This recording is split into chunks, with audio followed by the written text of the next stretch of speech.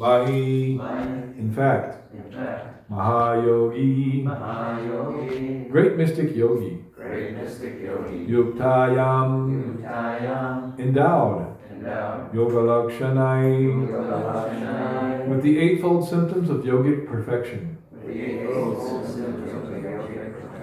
Sasarja, propagated. Katida, how many times? Viryam, offspring. Tat, that narration. May, to me. Shushrusave, who am eager to hear. Vada, tell. Translation by Srila Prabhupada. How many offspring did that great yogi beget through the princess, who was endowed with eightfold perfection in the yoga principles? Oh, pray tell me this, for I am eager to hear it. Purport by His Divine Grace Srila Prabhupada. Here, Vidura inquired about Kardama Muni and his wife Devahuti, and about their children. It is described here that Devahuti was very much advanced in the performance of eightfold yoga. The 8 divisions of yoga performance are described as 1. Control of the senses. 2. Strict following of the rules and regulations. 3. Practice of the different sitting postures. 4. Control of the breath. 5. Withdrawing the senses from sense objects. 6. Concentration of the mind. 7. Meditation. And 8. Self-realization. After self-realization, there are 8 further perfectional stages which are called yoga siddhis. The husband and wife, Kardama and Devahuti, were advanced in yoga practice. The husband was a Mahayogi, a great mystic, and the wife was a Yoga Lakshana, or one advanced in yoga. They united and produced children. Formerly, after making their lives perfect, great sages and saintly persons used to beget children. Otherwise, they strictly observed the rules and regulations of celibacy. Brahmacharya, following the rules and regulations of celibacy, is required for perfection of self-realization and mystic power. There is no recommendation in the Vedic scriptures that one can go on enjoying material sense gratification at one's whims, as one likes, and at the same time become a great meditator by paying a rascal some money. Srila Prabhupada tells it like it is. Tasyam sabha mahayogi yuktayam yoga lakshanai sasarja katida viryam tanme shushu savevada mukum karoti vachalam pangalam gayati girim jat kripadhamaham vande Sri Gurum Dinatarinum. So here Vidura is presenting some questions before Maitreya, and he's inquiring about how the under the rule of Manu, how the universe is expanding in population, and who are some of these great personalities. And specifically, he's mentioning Kardama Muni and Devahuti, and they were so elevated that they had as their son Lord Kapila Dev, the incarnation of Godhead. And then as we progress further into this third canto, we'll be coming up soon to the conversations between Devahuti and Lord Kapila Dev, and there's some very important verses, some of which were quoted here recently by Dhiro Datta Prabhu, who is always quoting important verses for us to become self-realized. So we find that he is such a wonderful devotee, and he always has this great attraction for and practice of hearing and chanting, which is the way he's been ever since I've known him, which has been about 38 years now, since 1981 in Philadelphia when the Back to Godhead magazine was there. Loretta was at the BTG house. And he personally inspired me through his example to also become attached to hearing and chanting and practice the chanting of shlokas and learn the verses, learn their meanings, and then be able to also explain the verses and utilize them in order to preach Krishna consciousness. So I've always been very attracted to that, and then in him I found someone who I saw was an example of that hearing and chanting. Of course, before that, there's always Srila Prabhupada, whose vast command of the Shastra is just unimaginable. Here I have this shloka book compiled by His Holiness Dhanavir Goswami called Uttama Shloka, and it contains select verses, mostly from Prabhupada's books, but from other places, verses that Prabhupada quoted. And if you look at all the verses that Prabhupada quoted, it's this whole book. So this whole book, Prabhupada knew everything in this book by heart. And he's also the disciple of Bhakti Siddhanta Saraswati, whose command of the Shastra was incredibly vast because he was a Naishtika Brahmachari and a Shrutidar who remembered everything he ever read. Not only all the verses, but many other works, many books. He read many, many books. He was a great scholar. And any book that he ever read, it went into his database in his head, and he could extract any passage from anywhere, anytime, at will. Therefore, there were many persons who were very afraid of arguing with him, or just even discussing anything with him. As a matter of fact, they were afraid of his disciples, because the disciples represent the spiritual master. So they were afraid even to talk to the disciples, because too powerful, too conclusive. And Bhakti Siddhanta Saraswati did not tolerate any deviance from the principles of pure devotional service, which also happens to be the characteristic of Srila Rupa Goswami. He did not tolerate any deviation. Therefore, he wrote many books, as did, along Rupa and Sanatana wrote many books, and then along with their nephew, Srila Jiva Goswami, who compiled a total of 100,000 verses in his books. 400,000 verses, something like that. 4 times the length of the Mahabharata, which is 100,000 verses. So there are many great devotees and scholars who are our predecessors, and they were very expert in hearing and chanting. So, as the followers of these great devotees in the succession, then it behooves us also to become very expert in hearing and chanting. And that hearing and chanting will greatly assist us in our progressive march of Krishna consciousness.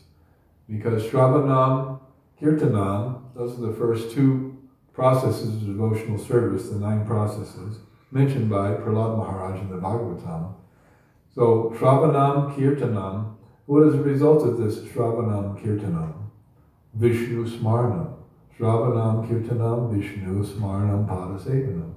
So, by hearing and chanting, you hear with the ear, you chant with the mouth, then in the middle is the consciousness, which is captured or solidified by this hearing and chanting. Shravanam, Kirtanam, Vishnu Smaranam. So remembering Krishna is the result of hearing and chanting. So the Shastra explains that one should always remember Krishna, and one should never forget Krishna. And this is the essence of all rules and regulations. So this is the active principle of Krishna consciousness, to always remember Krishna. Never forget Krishna. And this is achieved through hearing and chanting and all the 9 processes of devotional service taken together. And the person who's considered, for each process of hearing and chanting, there is a personality. Each process of devotional service, there's a personality in the Shastra who's associated with, or an exemplar of that process. For example, hearing. The exemplar for hearing is Maharaj Parikshit, who heard Srimad Bhagavatam from Shukadeva Goswami. And Shukadeva Goswami is the exemplar of chanting, because he is speaking Srimad Bhagavatam. So right there, those two, Maharaj Parikshit and Shukadeva Goswami, they're the examples of this hearing and chanting. One hearing and the other chanting. Although Parikshit Maharaj also speaks some nice verses and asks many relevant questions. So as it turns out, of all the 9 processes of devotional service, there's one personality who represents all 9 processes simultaneously. He's the exemplar of attaining perfection by performing all 9 processes of devotional service. Who knows who that is? No. I know you know. Anyone else know? No. It is Maharaj Ambarish. Savai Mana Krishna Padada Vindayo Vichamsi Vaikuntha Ganarna Bhavana. Now there's 3 verses. Here, I'll get those verses out here. The first one of which I know, but it's in the 9th canto. 9:4:18. 9:4:18, 19 and 20. Savaimana Krishna Padada Vindayor Pachamsi Vaikuntha Gunana Varnani Kadau Harer Mandira Marjanadishu Shutam Chakarachu Jasat. Generally that's the verse that's quoted by Prabhupada. So Maharaj Ambarish always engaged his mind in meditating upon the lotus feet of Krishna. Savaimana Krishna Padada Vindayor. His mind and mana, Krishna Padada Vindayor, is always focused on Krishna Padada Vindayor, the lotus feet of Lord Krishna. His words in describing the glories of the Lord, that's Vichamsi, Vaikuntha, Gunarna Varnane. Vichamsi means he's speaking Vaikuntha Gunarna Varnane, about the qualities and the glories of the Lord, who is known as Vaikuntha Guna Anuvarnane. His words in describing the glories of the Lord. His hands in cleansing the Lord's temples. Kadau, Harer Mandira Marjanadishu. Kadau, his 2 hands. Hare, Mandira, means the temple of Krishna, the temple of God. Marjanadishu, cleaning the temple of Hari, the Supreme Personality of Godhead. Shrutim Chakaratu Chasatkatode. His ear, Shrutim, Chakara, is engaged, Achucha, Satkata Udaye, in hearing the transcendental narrations about Achuta, Krishna the infallible. So the next verse says that Maharaj Ambarish engaged his eyes in seeing the deity of Krishna, Krishna's temples, and Krishna's places like Mathura and Vrindavana. He engaged his sense of touch in touching the bodies of the Lord's devotees. He engaged his sense of smell in smelling the fragrance of Tulsi offered to the Lord, and he engaged his tongue in tasting the Lord's prasad. Maharaj Ambarish engaged his legs in walking to the holy places and temples of the Lord, his head in bowing down before the Lord, and all his desires in serving the Lord 24 hours a day. Indeed, Maharaj Ambarish never desired anything for his own sense gratification. He engaged all his senses in devotional service in various engagements related to the Lord. This is the way to increase attachment for the Lord and be completely free from all material desires. So what is our goal in Krishna consciousness? The goal is described here, to increase attachment for the Lord and be completely free from all material desires. This is a lofty goal indeed, and it is a long road from where we are now to this platform of being only attached to Krishna and completely free from all material desires. But the process here is given, that all the senses should be engaged in the service of the Lord in these transcendental activities of Krishna consciousness. And in this way, one will make progress. Just like, okay, now you're the junior devotee here, and you have to wait your turn to chant the verse. But someday, if you never leave then you will be the senior devotee, and you will be instructing the junior devotees in the etiquette of Krishna consciousness. And who knows, maybe become guru. There's no limit or stricture. Lord Chaitanya wanted everyone to become a spiritual master and instruct everybody else. Whatever you know about Krishna, tell them about Krishna. And he said that this perfection in preaching was actually achieved by Saraswati, the young daughter of Shyamasundar and Malati, who at that time in India, 3, 4, 5 years old. And she would tell people that, do you know who Krishna is? Krishna is the Supreme Personality of Godhead. So in this way, he said even a child can preach Krishna consciousness very nicely. So there is no limit or stricture. But you have to stay the course. I remember when I joined, I was the new greenhorn on Radha Damodar party, and everyone else was much more experienced than me.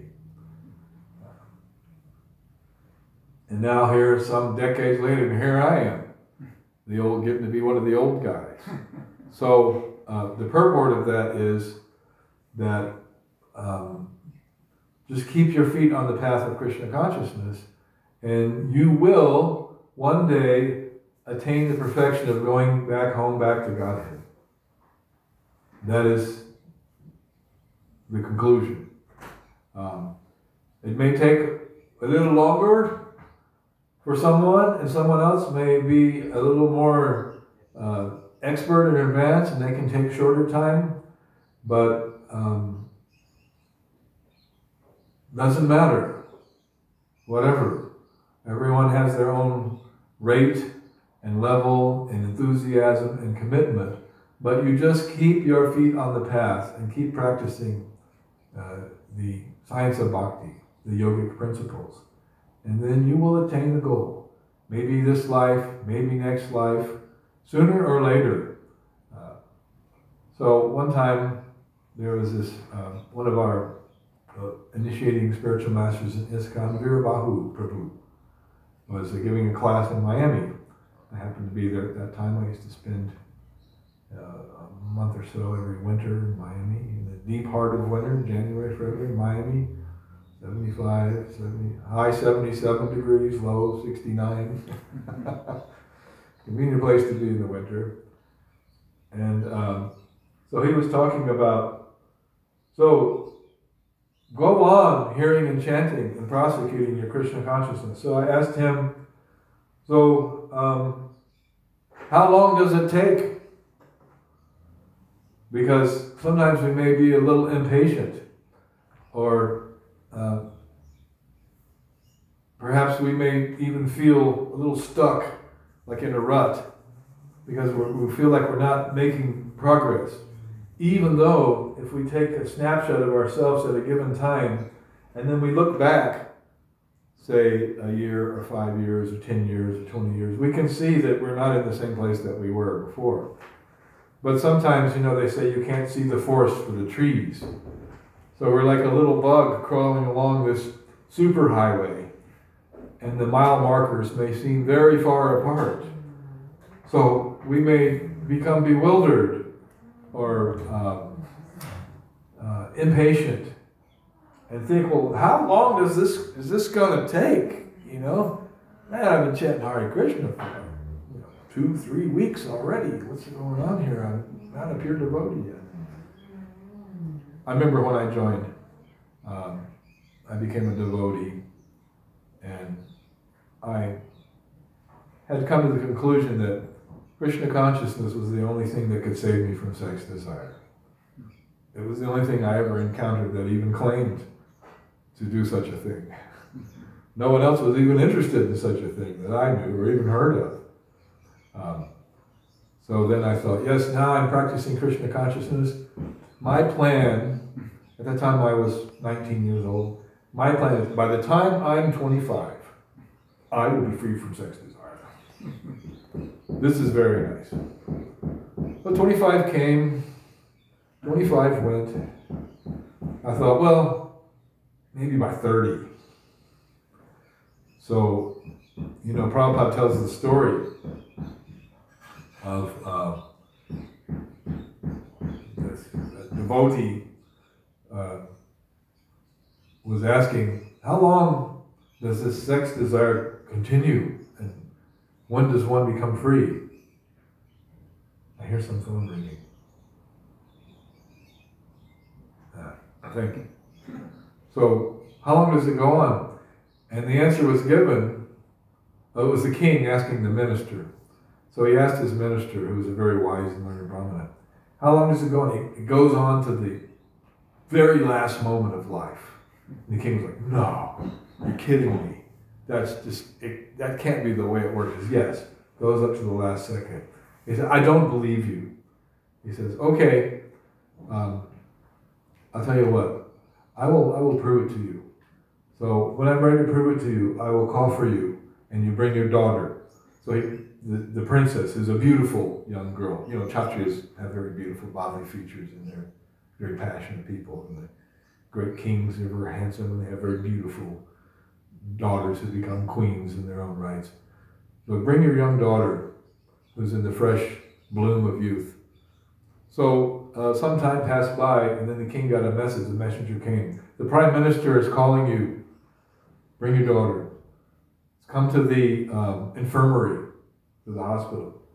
So he comes to the infirmary, and there was one man there. He was on his deathbed,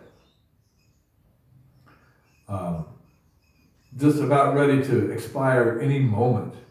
And he's there, and so the prime minister motions the king to come in. So first the king comes in. So normally, when the king comes in the room, it's like Jai Raj. He's the most important person in the kingdom. He's God's representative, Naradev. He's a man, Nara, but Deva, he represents God. He's empowered. And generally they're very powerful. The Kshatriyas are very powerful. And everyone respects them and views them in awe and reverence and fear also. So the king walks in the room, and the man doesn't even pay attention to the king. The king. And then right behind him comes his beautiful daughter. And then the guy's like, whoa, even at the very moment of death. And he disrespected the king. And when the daughter came in, he was like, wow. So, in this way, the prime minister convinced the king that this desire goes up to the very last moment. Unless one becomes Krishna conscious. So this is the secret. This is the way to, because Krishna, he's the conqueror of Cupid.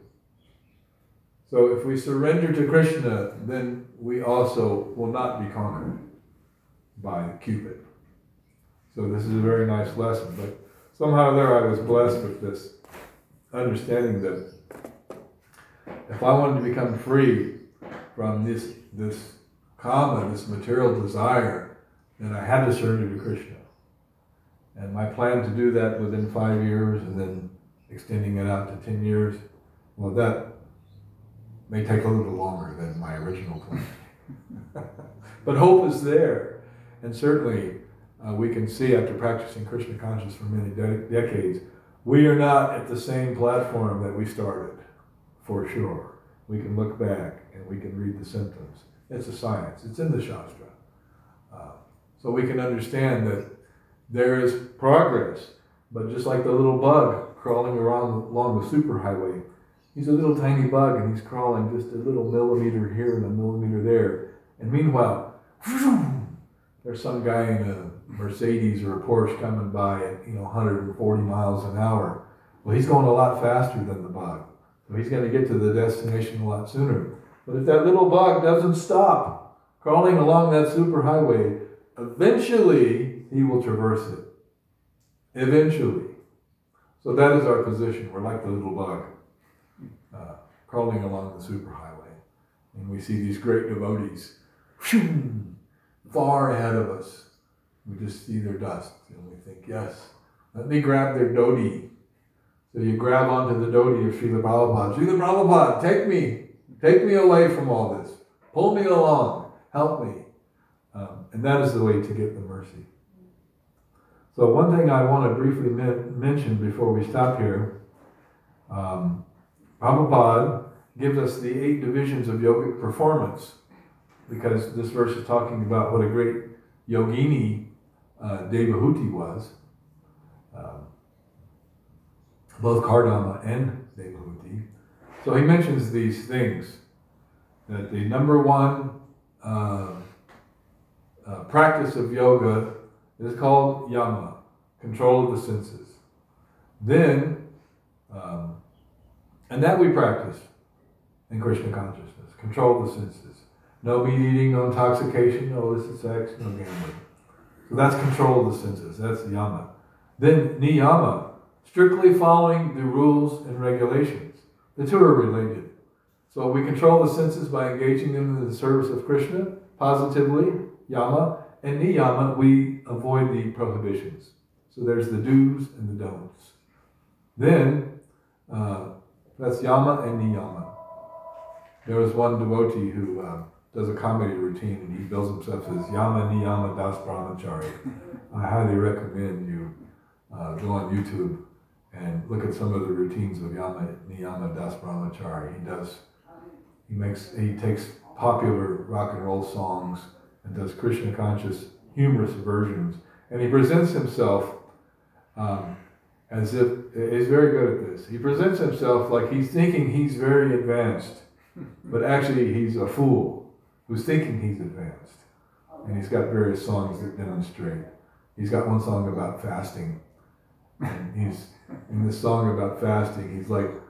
He's losing control of his senses. He's trying to drink all the Charnamrita. He's completely lost control, and it's like it's Mongol Arctic time. So he's already lost it and flipping out about fasting. Very funny. He's a friend of mine, Kendra Das. Yama niyama. That means only rules and regulations. Fanatic. So number 3 is called asana. So asana means different sitting postures. And modern practitioners of so-called yoga are only interested in this asana. But that is a deviation from the original yogic practice of asana, which Patanjali, incidentally, describes as something which can be comfortably and relaxedly done, so that one can go to the next stage, which is called pranayama, control of the breath.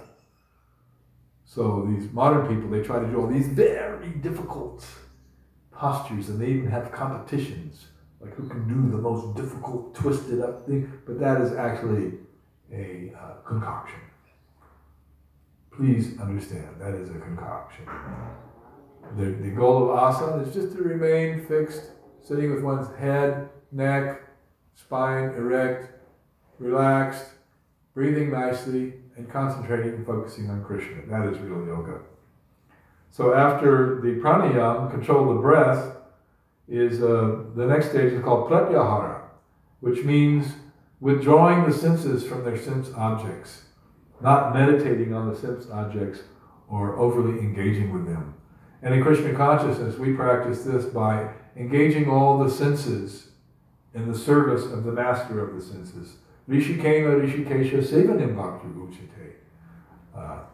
So you can try to struggle very hard. I'm going to control my senses, but what happens to a neophyte? He's thinking, I'm going to give up. I'm not attached to sense gratification. I'm not going to think. And he's thinking, sense gratification, sense gratification. And he can't give it up. Like somebody who has an addiction or like smoking or something. They try to quit smoking, but all they can think about is that cigarette. I got to have that cigarette. Just like there's one song about smoking that was performed when I was a kind of a hit song on AM radio when I was a kid. Smoke, smoke, smoke that cigarette. Smoke, smoke, smoke yourself to death. Tell St. Peter at the Golden Gate, you just hate to make him wait, but you got to have another cigarette. So even that song, it's like it keeps you from going to heaven. You can't get in the gates of heaven because All right, come on to heaven. No, wait a minute, I got to smoke. So that's the nature of addiction and meditation on the sense objects. So pratyahara means to withdraw from that meditation on the sense objects. And we withdraw from that meditation by engaging our senses in the service of Krishna. Hearing, chanting, doing Krishna's work, cleaning the temple, taking prasadam, selling Krishna's books, printing Krishna's books, maintaining Krishna's temple, doing all the things that we do to push on this Krishna consciousness movement.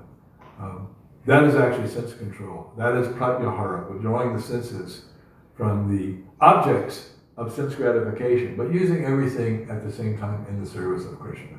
Not artificial renunciation, where we're just like, I'm not gonna smoke, I'm not gonna do it.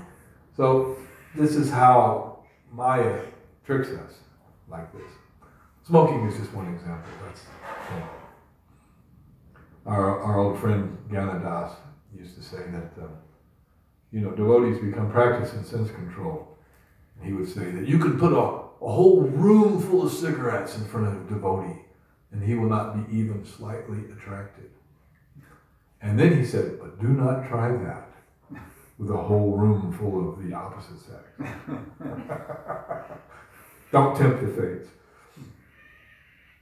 Just to give us the relative power of different sense objects. After pratyahara comes ahadana, concentration of the mind. So this we do by chanting Hare Krishna, by chanting japa 16 rounds. We concentrate and focus our mind on Krishna. Chanting the Maha Mantra, Hare Krishna, Krishna Krishna, Hare Hare, Hare Rama, Rama Rama, Hare Hare. And then after that, the next stage is called dhyana, meditation, in which meditation is a higher stage where one is always thinking of the pastimes of Krishna. This is exhibited by like the 6 Goswamis of Vrindavan. And then finally, number 8 is called samadhi. Prabhupada gives it a self-realization. Samadhi means full absorption on the spiritual platform. So these are things we can aspire to by the practice of Krishna conscious yoga. And we'll stop here. I went longer than I intended to. So any questions or comments? Maybe you can tell us the verse that from the Gita that affirms what you said about the king and the minister and the princess. Do you know that verse? In the 5th chapter. Give me a hint. It comes between Yehi Samsparsha and Yontaksukon. It's one of my favorite verses. You know the verse? Give me a hint. Shaknoti haiva. No. Shaknoti haiva yakshodham. Here's the line. Rak sharira vimokshana. That means before giving up this present body.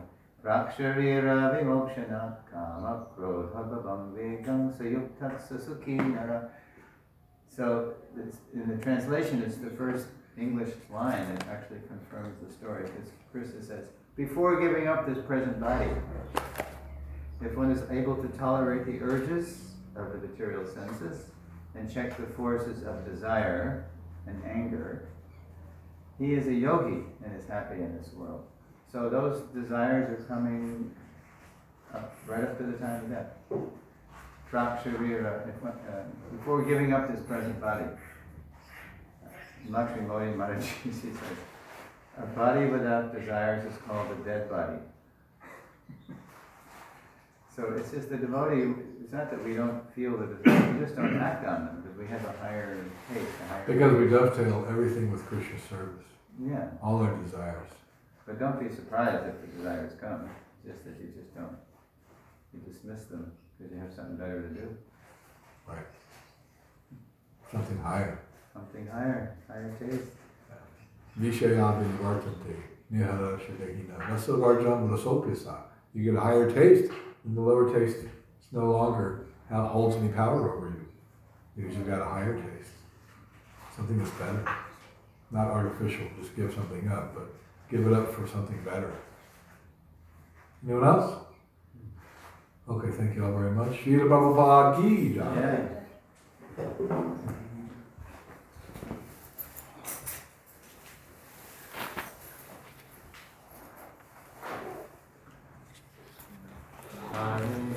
Signature number 4, right? Mm-hmm. And tomorrow's yard day. Who's going to sign?